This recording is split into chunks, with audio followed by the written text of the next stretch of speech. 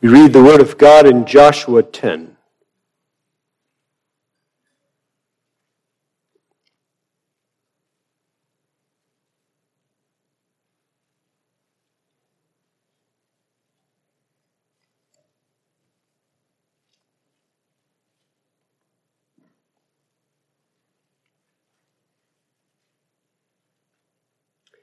Now it came to pass, when Adonizedek, king of Jerusalem, had heard how Joshua had taken Ai and had utterly destroyed it, as he had done to Jericho and her king, so he had done to Ai and her king, and how the inhabitants of Gibeon had made peace with Israel and were among them, that they feared greatly, because Gibeon was a great city, as one of the royal cities, and because it was greater than Ai, and all the men thereof were mighty. Wherefore Adonizedek, king of Jerusalem, sent unto Hoham, king of Hebron, and unto Piram, king of Jarmuth, and unto Japhiah, king of Lachish, and unto Deber, king of Eglon, saying, Come up to me and help me, that we may smite Gibeon, for it hath made peace with Joshua and with the children of Israel. Therefore the 5 kings of the Amorites, the king of Jerusalem, the king of Hebron, the king of Jarmuth, the king of Lachish, the king of Eglon, gathered themselves together and went up, they and all their hosts, and encamped before Gibeon and made war against it. And the men of Gibeon sent unto Joshua to the camp to Gilgal, saying, Slack not thy hand from thy servants. Come up to us quickly and save us and help us. For all the kings of the Amorites that dwell in the mountains are gathered together against us. So Joshua ascended from Gilgal, he and all the people of war with him, and all the mighty men of valor. And the Lord said unto Joshua, Fear them not, for I have delivered them into thine hand. There shall not a man of them stand before thee. Joshua therefore came unto them suddenly, and went out from Gilgal all night. And the Lord discomfited them before Israel, and slew them with a great slaughter at Gibeon, and chased them along the way that goeth up to Beth-horon, and smote them to Azekah and unto Makkedah. And it came to pass, as they fled from before Israel, and were in the going down to Beth-horon, that the Lord cast down great stones from heaven upon them unto Azekah, and they died. They were more which died with hailstones than they whom the children of Israel slew with the sword. Then spake Joshua to the Lord in the day when the Lord delivered up the Amorites before the children of Israel. And he said in the sight of Israel, Sun, stand thou still upon Gibeon, and thou, moon, in the valley of Ajalon. And the sun stood still, and the moon stayed, until the people had avenged themselves upon their enemies. Is not this written in the book of Jasher? So the sun stood still in the midst of heaven, and hasted not to go down about a whole day. And there was no day like that before it or after it, that the Lord hearkened unto the voice of a man. For the Lord fought for Israel. And Joshua returned, and all Israel with him, unto the camp to Gilgal. But these 5 kings fled, and hid themselves in a cave at Makkedah. And it was told Joshua, saying, The 5 kings are found hid in a cave at Makkedah. And Joshua said, Roll great stones upon the mouth of the cave, and set men by it for to keep them. And stay ye not, but pursue after your enemies, and smite the hindmost of them. Suffer them not to enter into their cities, for the Lord your God hath delivered them into your hand. And it came to pass, when Joshua and the children of Israel had made an end of slaying them with a very great slaughter, till they were consumed, that the rest which remained of them entered into fenced cities. And all the people returned to the camp to Joshua at Makkedah in peace. None moved his tongue against any of the children of Israel. Then said Joshua, Open the mouth of the cave, and bring out those 5 kings unto me out of the cave. And they did so, and brought forth those 5 kings unto him out of the cave, the king of Jerusalem, the king of Hebron, the king of Jarmuth, the king of Lachish, and the king of Eglon. And it came to pass, when they brought out those kings unto Joshua, that Joshua called for all the men of Israel, and said unto the captains of the men of war which went with him, Come near, put your feet upon the necks of these kings. And they came near, and put their feet upon the necks of them. And Joshua said unto them, Fear not, nor be dismayed. Be strong and of good courage, for thus shall the Lord do to all your enemies against whom ye fight. And afterward Joshua smote them and slew them, and hanged them on 5 trees, and they were hanging upon the trees until the evening. It came to pass at the time of the going down of the sun that Joshua commanded, and they took them down off the trees and cast them into the cave wherein they had been hid, and laid great stones in the cave's mouth, which remain until this very day. That day Joshua took Makkedah and smote it with the edge of the sword, and the king thereof he utterly destroyed, them and all the souls that were therein. He let none remain, and he did to the king of Makkedah as he did unto the king of Jericho. And Joshua passed from Makkedah and all Israel with him unto Libnah, and fought against Libnah, and the Lord delivered it also, and the king thereof, into the hand of Israel. And he smote it with the edge of the sword, and all the souls that were therein. He let none remain in it, but did unto the king thereof as he did unto the king of Jericho. We'll read the word of God this far. Our text is made up of verses 12 through 14. Then spake Joshua to the Lord in the day when the Lord delivered up the Amorites before the children of Israel, and he said in the sight of Israel, Sun, stand thou still upon Gibeon, and thou moon in the valley of Ajalon. And the sun stood still, and the moon stayed, until the people had avenged themselves upon their enemies. Is not this written in the book of Jasher? So the sun stood still in the midst of heaven, and hasted not to go down about a whole day. And there was no day like that before it or after it, that the Lord hearkened unto the voice of a man, for the Lord fought for Israel.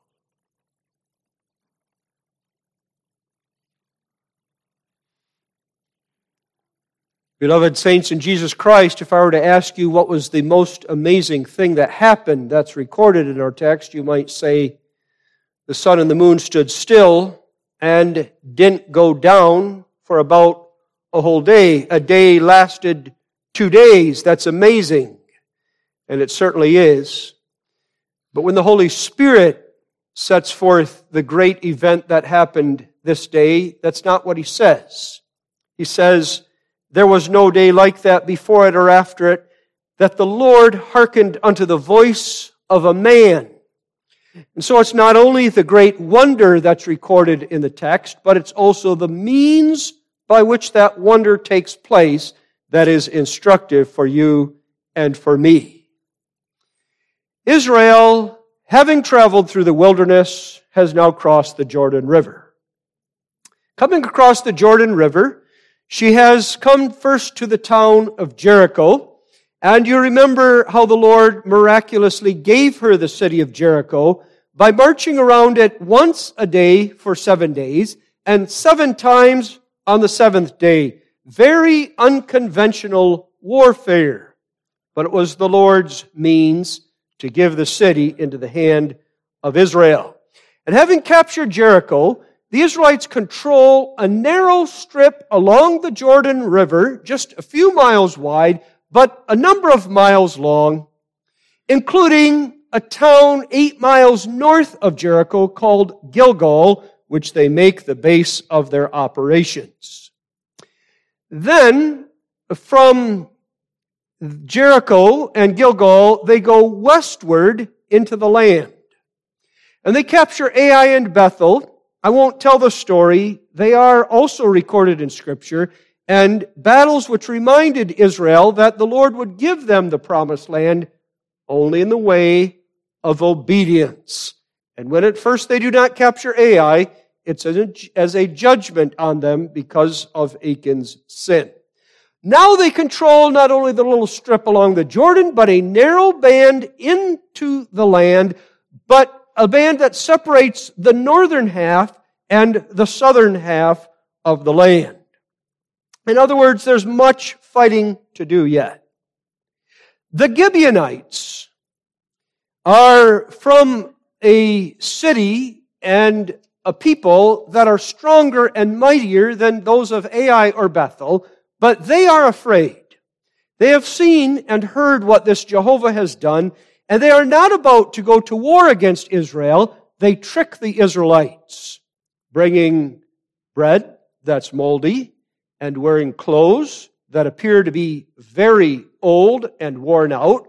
They convinced Joshua and the leaders that they also were traveling from a far country, that their clothes were brand new the day they left, that the bread was fresh out of the ovens the day they left, and therefore the Israelites ought to have some compassion on them and view them as kindred. And without asking at the mouth of the Lord, Joshua and the Israelites make an alliance with a group of people, the Gibeonites, of whom they were not to have made an alliance. And yet the Lord has a saving purpose in this. There are the many kings of the south. The battle from a human viewpoint could go on and on and on for a long time. But the Lord says, it isn't going to be such a long time. The dominion of the 5 kings of the south is going to be broken quickly, for I'm going to move them now to make war against Gibeon. And in making war against Gibeon, bring the Israelites to fight and give the Israelites a great victory in which they begin to possess the entire southern half of the land. An amazing occasion for the Lord to work an amazing victory on behalf of His covenant people, Israel. So wonderful it is that it was recorded in the book Jasher, the book of the righteous. Not an inspired book, but a book that Israel had even at the time of David, in which notable events were written. But it is also written in that book that is inspired, the Holy Scriptures, which we have before us this evening, and therefore to which text I call your attention under the theme, the day that lasted 2 days. This was, first of all, Jehovah's doing. Secondly, we'll notice Jehovah's means. And finally, Jehovah's purpose. The wonder of which the text speaks is, first of all, that the sun hasted not to go down in the midst of heaven about a whole day. When therefore the kings of the south came against the Gibeonites, they quickly sent messengers to Joshua and the Israelites, who were camped about 20 miles away and over very hilly terrain. And Joshua and the army, having gotten the message, instead of saying to the Gibeonites, "You tricked us, we'll get there when we get there. Meanwhile, put up your own defense. If the Lord judges you and destroys you, so be it." Instead of saying that, for the people of God are faithful to the promises they make, even when they are made rashly, Joshua and the Israelite army travel through the night. 20 miles as the crow flies, so longer, over hilly terrain, and by morning are ready to surprise the enemy. The enemy is not expected an overnight appearance, for one thing. Then, in addition, the enemy was more in number and was more skilled in battle than were the Israelites. So, from every human viewpoint, this is Joshua going into a situation where all of Israel will quickly be swallowed up and destroyed and taken captive. And maybe more than one Israelite soldier thought that. They needed to hear, as does the Church of Jesus Christ again and again, this word from Jehovah. 2 words, just 2 words that we need to hear again and again. Fear not. Jehovah is in control. He knows what He is doing and how He is doing it. Then they saw Jehovah fight for Israel. For in the first place, the Lord discomfited that great enemy army. The word discomfited means that He threw the armies into confusion and turmoil. Specifically how and what the effect was, we're not told. But other times when Jehovah did that, the armies began turning on themselves. They began fighting each other as though each other, the fellow soldier, was part of the enemy army. And He caused those armies to be completely inept and unable to fight against the Israelites. And in the second place, as the enemy armies were fleeing, the Lord cast down great stones from heaven upon them. They were more which died with hailstones than they whom the children of Israel slew with the sword. Jehovah fights for Israel. Now the remnant of those armies are running, fleeing. And Joshua says to the Israelite army, pursue them. There are more men to kill. Let's kill them. And it's at that moment that he says to the sun, Sun, stand thou still upon Gibeon, and thou moon in the valley of Ajalon.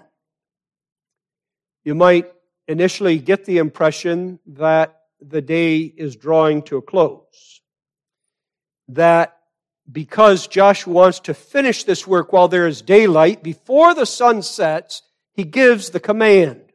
But the geography that the text gives leads us to a very opposite conclusion. Gibeon is to the east, Ajalon is to the west. If therefore the sun is above Gibeon and the moon over the valley of Ajalon, then the sun is not yet to the full strength of noonday. It's in the morning that Joshua gives this command. Realizing indeed that there is much to do, that the battle will be prolonged, he commands the sun and the moon to stand still. And during that day, that lasted 2 days, everything that I read in Joshua 10 verses 1 through 30 takes place. I recognize that verse 15, immediately after our text, says that Joshua returned and all Israel with him unto the camp till Gilgal. But the point is not that they just had one momentary victory and back they went. The point is that when all was done, they returned. And then verse 16 goes on to describe what happened that day. The destruction of the 5 kings, and of the people of Makkedah, and of the people of Libnah. And in verse 31 and 32, we read of what happened the second day. The Lord delivered Lachish into the hand of Israel, which took it on the second day, and smote it with the edge of the sword. In one long day that lasted 2 days, the power of the kings of the south are destroyed. Now, this standing still of the sun and of the moon was Jehovah's doing. The text is clear on that. The Lord hearkened unto the voice of a man. The Lord fought for Israel. And even if the text didn't say it in so many words, you know it. Who is it who created the sun and the moon? Who is it who commands the sun when to rise? The meteorologists tell us what time the sun will rise tomorrow.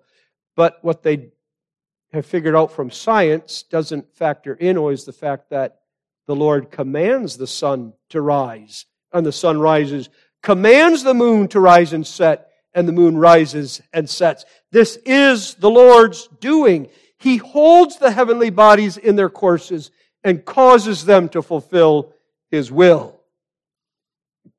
And you know it too, because a busy mother that you might be, and wishing that the day be twice as long so you could get caught up with all of the laundry and the housework, and busy farmer that you might be, wishing that the day would last 2 days so that you could do more planting and more harvesting, you try commanding the sun once to stand still, and you recognize it won't.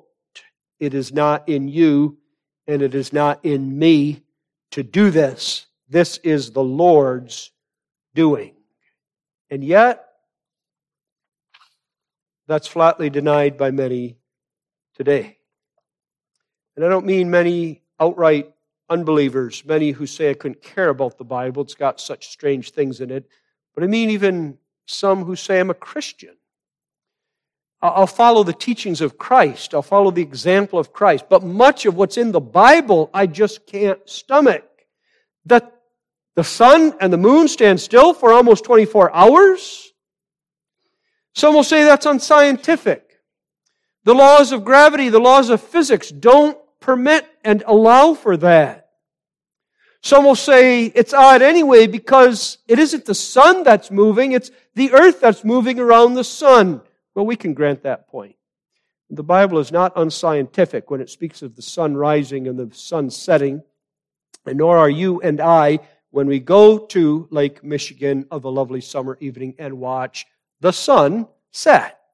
Rather, we are understanding that the Lord, who causes the earth to revolve around the sun, put us on the earth, not on the sun. So that from our perspective and our vantage point, we see the movement of the sun. Nothing unscientific about this. Then there are others who will say this is unhistorical. It's too fanciful. And even this Joshua, as he wrote the story, is giving clues to his reader that you shouldn't really take him at face value. There was no day like it, before it, or after it. Which is his way of saying, we are told, that he's taking poetic license. That he's setting forth something so amazing, it was as if the day lasted 2 days. Or that he's saying, I know I'm exaggerating, but I'm doing it for effect. And all of those approaches are really a denial of what Jehovah did. Young people may be in high school, but especially out of high school, going to college, getting more worldly wise, not always in a good way perhaps, because you have professors with PhDs telling you something that maybe you've never heard before, throwing ideas out to you that you don't always know how to answer. Here is the fundamental basis and statement of your faith. I believe in God the Father Almighty, maker of heaven and earth. And when you say that, then you are ready to say also that if that Lord who made heaven and earth sees fit to cause the sun to hold its course and the moon to stay for the space of a whole day, He can do it. And you and I don't question whether He did it. And at the very foundation of our faith is an understanding of the divine inspiration of Scripture. This is not Joshua speaking for effect. This is not an Israelite saying, I've got to get this down and embellish it a little for the sake of the generations. This is Jehovah saying, this is what He did. That Jehovah did this is significant for 3 reasons. In the first place, it speaks of His power. Power over all creation. I believe in God the Father Almighty. It's this power of Jehovah, this absolute control over all of creation, His ability to cause the sun and the moon to do what He wants it to do, that enables our Lord Jesus Christ later, when He is on the face of the earth, to command the winds and the waves, and they stop, the storm stops. They listen to Him. He is the Lord of creation. This Jehovah who governs all things, all history, all the weather, is the Jehovah who in Jesus Christ, our Lord and Savior, shows that He controls earth and all creation. And that matters to you and to me. The power that God exercises through Jesus Christ in upholding and governing all things reminds us of a great day when Jesus Christ comes again. And He will say to the stars, you may fall now. And to the sun, you may stop your shining. And to the moon, become black. And that will happen because He has the power to do it. Deny that Jehovah caused the sun and the moon to stand still for a whole day, and you are denying that Jehovah controls the courses of history and of the heavenly bodies and can bring their purposes to an end when it's His day to usher in the new heavens and the new earth. What a glorious God we have, all powerful. In the second place, that Jehovah did this is significant because it speaks of his relationship to Israel, a covenant relationship. Israel is his people. He causes the sun and the moon to stand still at the command of Joshua, the leader of Israel, for the benefit of Israel. It's not the Canaanites who get the advantage. It's not the Egyptians. It's not the Philistines. It is the Israelites. He has a special bond with them. He has brought them out of the land of Egypt. He has formed them in Israel to be his own special people. He has protected, governed, guided them through the wilderness, even though he judged them for their sins. And he has now done what he's promised. He's given them the land of Canaan. He loves them. And that's why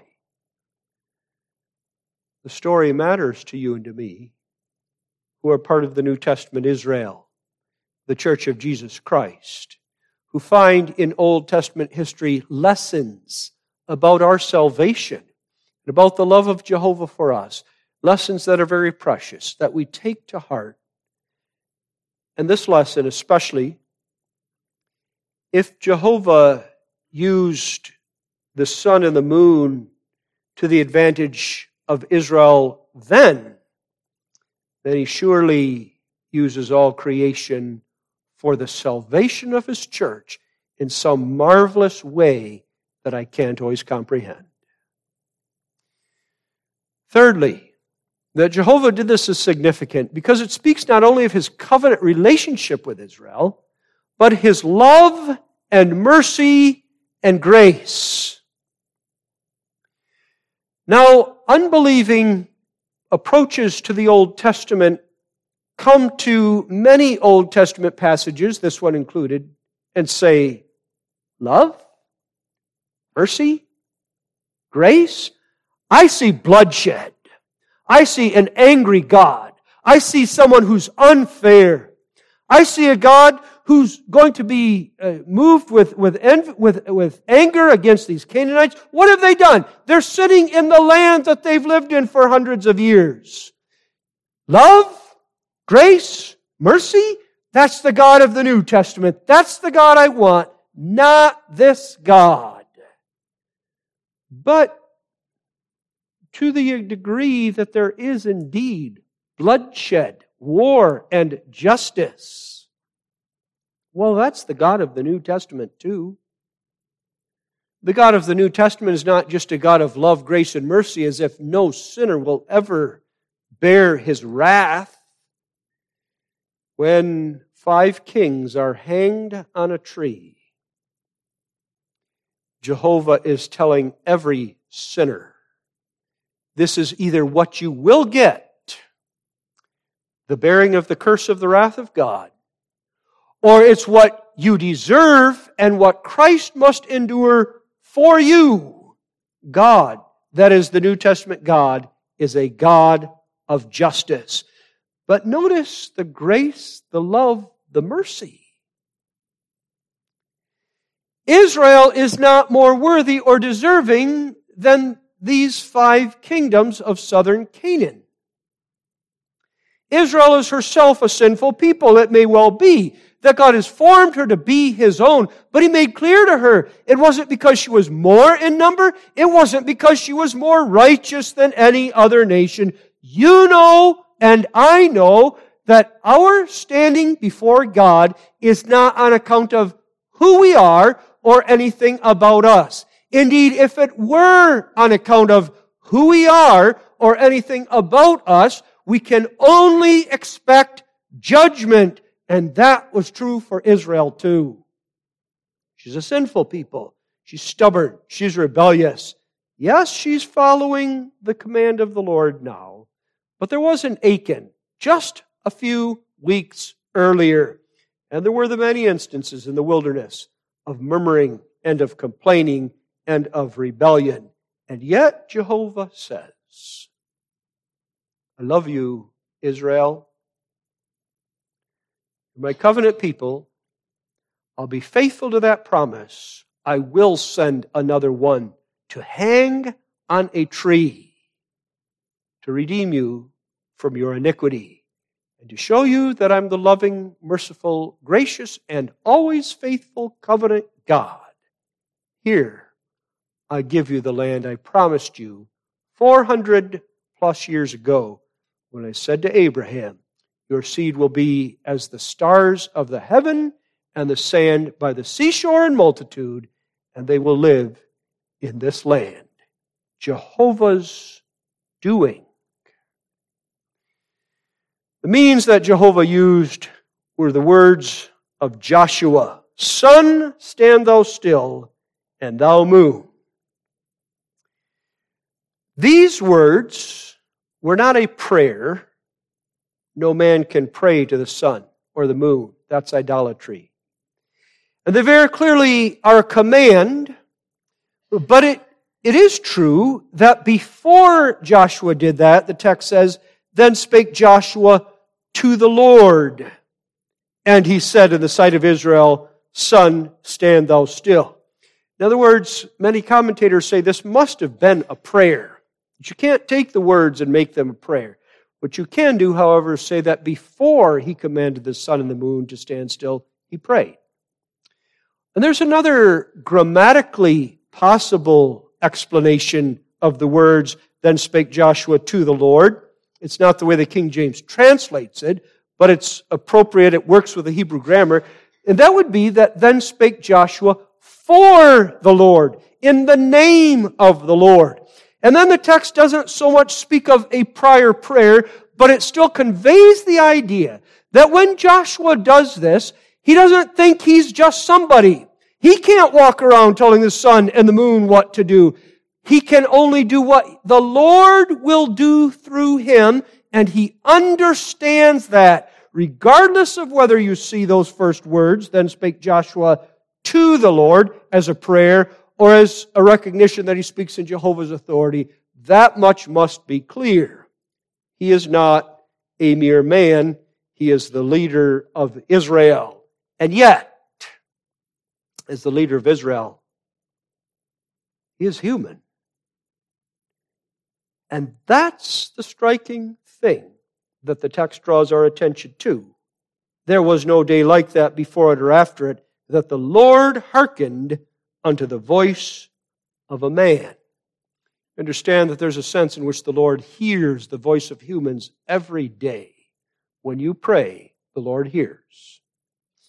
The text isn't saying that the Lord doesn't hear, that it's so unusual for the Lord to listen to a man's plea or prayer and that the Lord would answer it, but that a man commands the sun and the moon to stand still, and the Lord says, all right, I'll hold them in their course. That has not happened again. He used the instrumentality of a mere man. And that is instructive in a number of ways. In the first place, it tells us something about the place Joshua had as the leader of Israel. That is to say, an unquestioned place of leadership. By now, Israel had understood that in the wilderness, Moses had been their leader. Not all had liked it, but without question, it was Moses who was instrument of God to bring about the 10 plagues. It was Moses who defended, or was the instrument of God for the defense of Israel in the land, in the wilderness, and who gave water from the rock, and by whom bread came from heaven. It was Moses. Not all liked it. Some hated Moses. They were envious of him, jealous. And now that he's gone, might be prone to say, we don't need a leader. We are all God's people. Let none of us exalt himself above the other so as to think that he is the one who speaks on God's behalf. And Jehovah says, as it were, in a passage like this, to that sort of mentality, don't you dare think that. The Lord always appoints leaders for his church. They are mere men. But don't dismiss them, especially the work they do, lightly, because through them Jehovah works. And what he did now is something far beyond what Moses had ever done. So he drives the point home for the Israelites. Moses had done many great wonders after God told him what to do and how to do it. When the text says there was no day before it, like that before it, that the Lord hearkened unto the voice of a man, it means to draw our attention to the fact that even Moses had not just said to the sun or the moon, stand still, and the Lord did it. But Moses' miracles came about when the Lord commanded him. The people must follow Joshua. They must honor Joshua. They must understand that Joshua is the typical mediator of the covenant and the picture of the New Testament Joshua, for the Old Testament Hebrew word Joshua and the New Testament Greek word Jesus really mean the same thing. That first, and therefore in the second place, because there's typology here, because Joshua is a picture of Jesus, the text instructs us what God does for us through Jesus Christ. The Lord hearkens unto the voice of no other mere man before this or after it, but Jesus Christ, the Son of God, come in the flesh, is the one by whom the Father governs all things. And that same Jesus Christ, seated at the right hand of the Father so that He can execute the Father's will, then comes to the Father in prayers and in supplications. He beseeches and He implores. He brings your needs and my needs and the needs of the church to Jehovah God, and the Lord hears him. This is the amazing reality that we consider, that the one who is the head of the church and is also at the same time the Lord of creation, not because He has two different functions, two different jobs and tasks, but He is the Lord of creation in the service of the saving of the church. And therefore, Jesus Christ was involved in the work of creation. Jesus Christ is involved in the work of providence. Jesus Christ sends a thunderstorm and wind and waves at His pleasure in fulfilling the will of the Father. Never going independently of what the Father's will is, and yet doing so as God in the flesh, not a mere man, but a man nonetheless for our salvation. The God who used hailstones for the destruction of the enemy, and who threw the enemy army into turmoil, is the God who through Jesus Christ also today sees fit to send a storm that kills perhaps a great enemy of the church, who has schemes and plots regarding what he can do or she can do for the destruction of the church, and who overthrows the plans and the purposes of Satan. And this Jesus Christ will come again to give you and me the promised land. How will He do that? He'll first remove the heavenly bodies, as I alluded to earlier. He'll burn the world with fire. He controls the weather and the phenomena that we call weather and meteorology with a view to our salvation.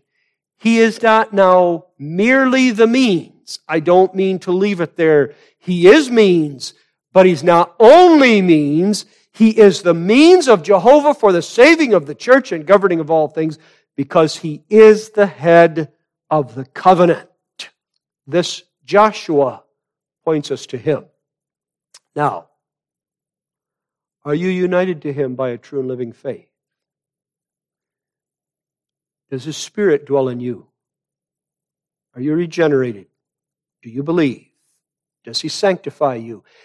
Then also you and I and the church are the means of Jehovah for the advancement of His covenant and cause and kingdom. I don't mean that in the sense of a kingdom building, culture enriching idea. in which the church is viewed, as many view her today, as something that will help Christianize the world. I don't mean it that way. For God's kingdom is not to be equated with this world. And yet, when you wake up in the morning, do you say, I don't know what it is that I'll do today, what the Lord has in store for me, but I'm going to go forth as the representative of Jesus Christ and of God, with His name in my heart, in my head, on my forehead, and I'm going to fight sin and the forces of sin. I can't tell the sun and the moon to stand still and expect they will. But Jehovah uses means. And where I see that there is in my life, or the lives of my children and my family, an area in which we need to grow, I will work toward it. And when I see that there is in the Church of Jesus Christ a brother or a sister who is weak or hurting, I can address that person, and by me, not by me only, but also by me, the Lord can give the brother or sister strength and encouragement. Do you go through life understanding that you have the anointing and authority of Jesus Christ to fight the spiritual battles of faith? The great event recorded in the text was not recorded as a great story in itself, but to remind us the Lord fought for Israel. And what were His purposes?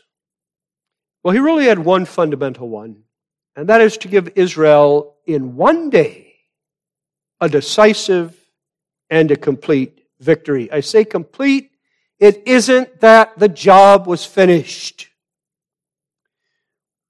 But in principle, the dominion of the kings of the south was broken, and Israel knew the Lord, having done this much for them in one day, will give them the rest of the land. Let's see how that works out in three ways. In the first place, the power of the kingdoms of the south are broken.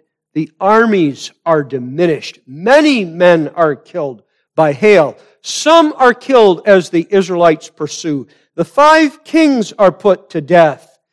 The armies cannot quickly regroup.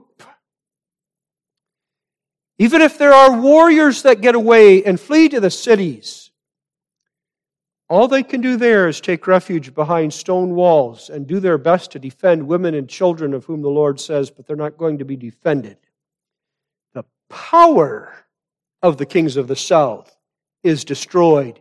Isn't that something akin to what Jehovah did to us and the church in the day of the death and resurrection of our Lord, when He said, Satan is not cast into hell yet.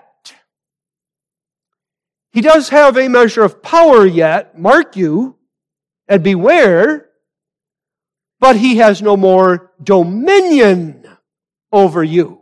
His dominion is taken away. In the second place, the Canaanites are judged. Now we're going to come back to that point that some unbelievers find blameworthy of Jehovah God, and we're going to extol the justice of Jehovah here. They were a wicked people. It isn't that Israel was more worthy, but the Canaanites were a wicked people. They descended from Canaan, the son of Ham, for one thing. In the second place, they have filled up their cup of iniquity. Some of them did so very, very early on. I think of Sodom and Gomorrah as an instance. But now they all have. They've developed into different nations and subsections, but being sinners, and especially showing the height of their folly and unbelief by working to destroy the people of God, they show themselves worthy of punishment, and they are punished. The kings are destroyed, their bodies hanged, as a sign of what Jehovah does to those whom He hates. There can't be then, for the Canaanites who remain alive, any hope they are doomed. In the third place, Israel is assured that though the fighting must go on, Jehovah will give them, in the end, complete victory. This is the largest show of force that the Israelite armies have seen since coming out of Egypt. 5 numerous kings, 5 kings and their numerous armies. And then using traditional warfare. And whereas Jericho fell after marching around it 7 times on the 7th day, and Ai and Bethel were taken using more traditional warfare, but still in a marvelous way, the Lord is saying to Israel, now there comes a point when you're not going to have this just handed to you. You must fight. Look at these 5 kings. Look at their armies. And you're scared, aren't you? I'm going to destroy them in the main so that you understand I will give them to you, every last one of them. But after I do these amazing works, get on with it and fight the battles you're called to fight. Israel is assured that in relying upon Jehovah, she can, she will. Unskilled and untrained only serves to underscore that when she has the victory, it is still Jehovah's grace to her and His power in her, but He will give her that victory. And these points are pertinent for you and for me as we fight also the spiritual battles that the church must fight as a church, as families, and as individuals. In the first place, the battle, beloved, is real and it goes on. The resurrection of Jesus Christ is not the end of warfare. It is only the encouragement, and a great encouragement to the church, that the victory will be ours. But the battle goes on. Are you fighting? Are you fighting sin in your heart? Are you fighting unbelief in your heart? Are you fighting against the tide of culture and of society, against the unbelieving, hedonistic, and immoral life that's promoted in the world around us today? Are you saying that's sin? It's a giant army with 5 great kings at the head, and I must oppose and withstand it. Are you doing that? Captain of your hosts, then, secondly, is Jesus Christ, who fought, first of all, for us and the cross, but also fights in and through us. And there's our power, incentive, and strength. It isn't that the church will conquer because of numbers. It isn't that the church will conquer because of superior strategy. It isn't any of that. The church will conquer because Jesus Christ fights in and through us. The proof of it, when you need the reminder, goes back to Calvary. And to the fact that there was a day, not that lasted 2 days, but one that was made dark at high noon, and the light of the sun cut off, because the Lord Jesus Christ bore on your behalf and on mine the wrath of God for our sins. He did it not as an experiment.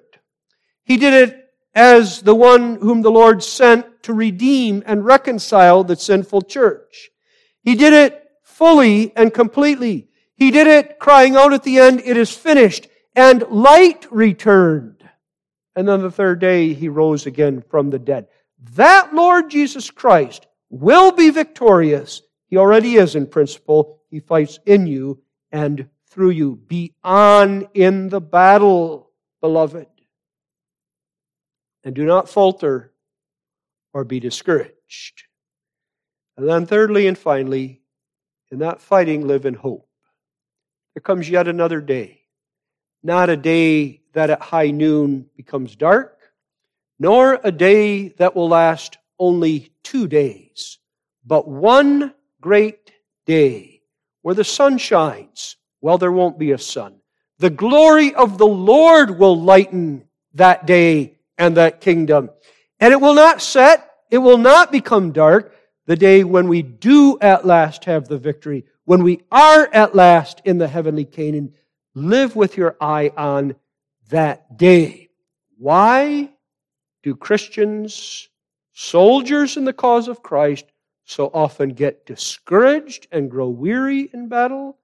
Because we take our eyes off the coming day and we look down and around at our earthly life, at what we wanted out of life, at what we're not getting out of life, and we've taken our eyes off the day that comes. We have a New Testament Joshua. He leads the way. He opens up heaven for us. Now, believing that, look ahead and fight the battles of faith in His strength. Amen. Father which art in heaven, not unto us, but unto Thee give glory. Not in our strength do we fight, but in Thine.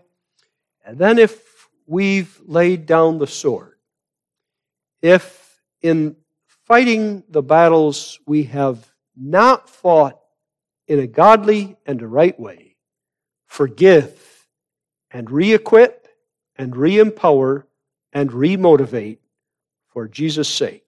Amen.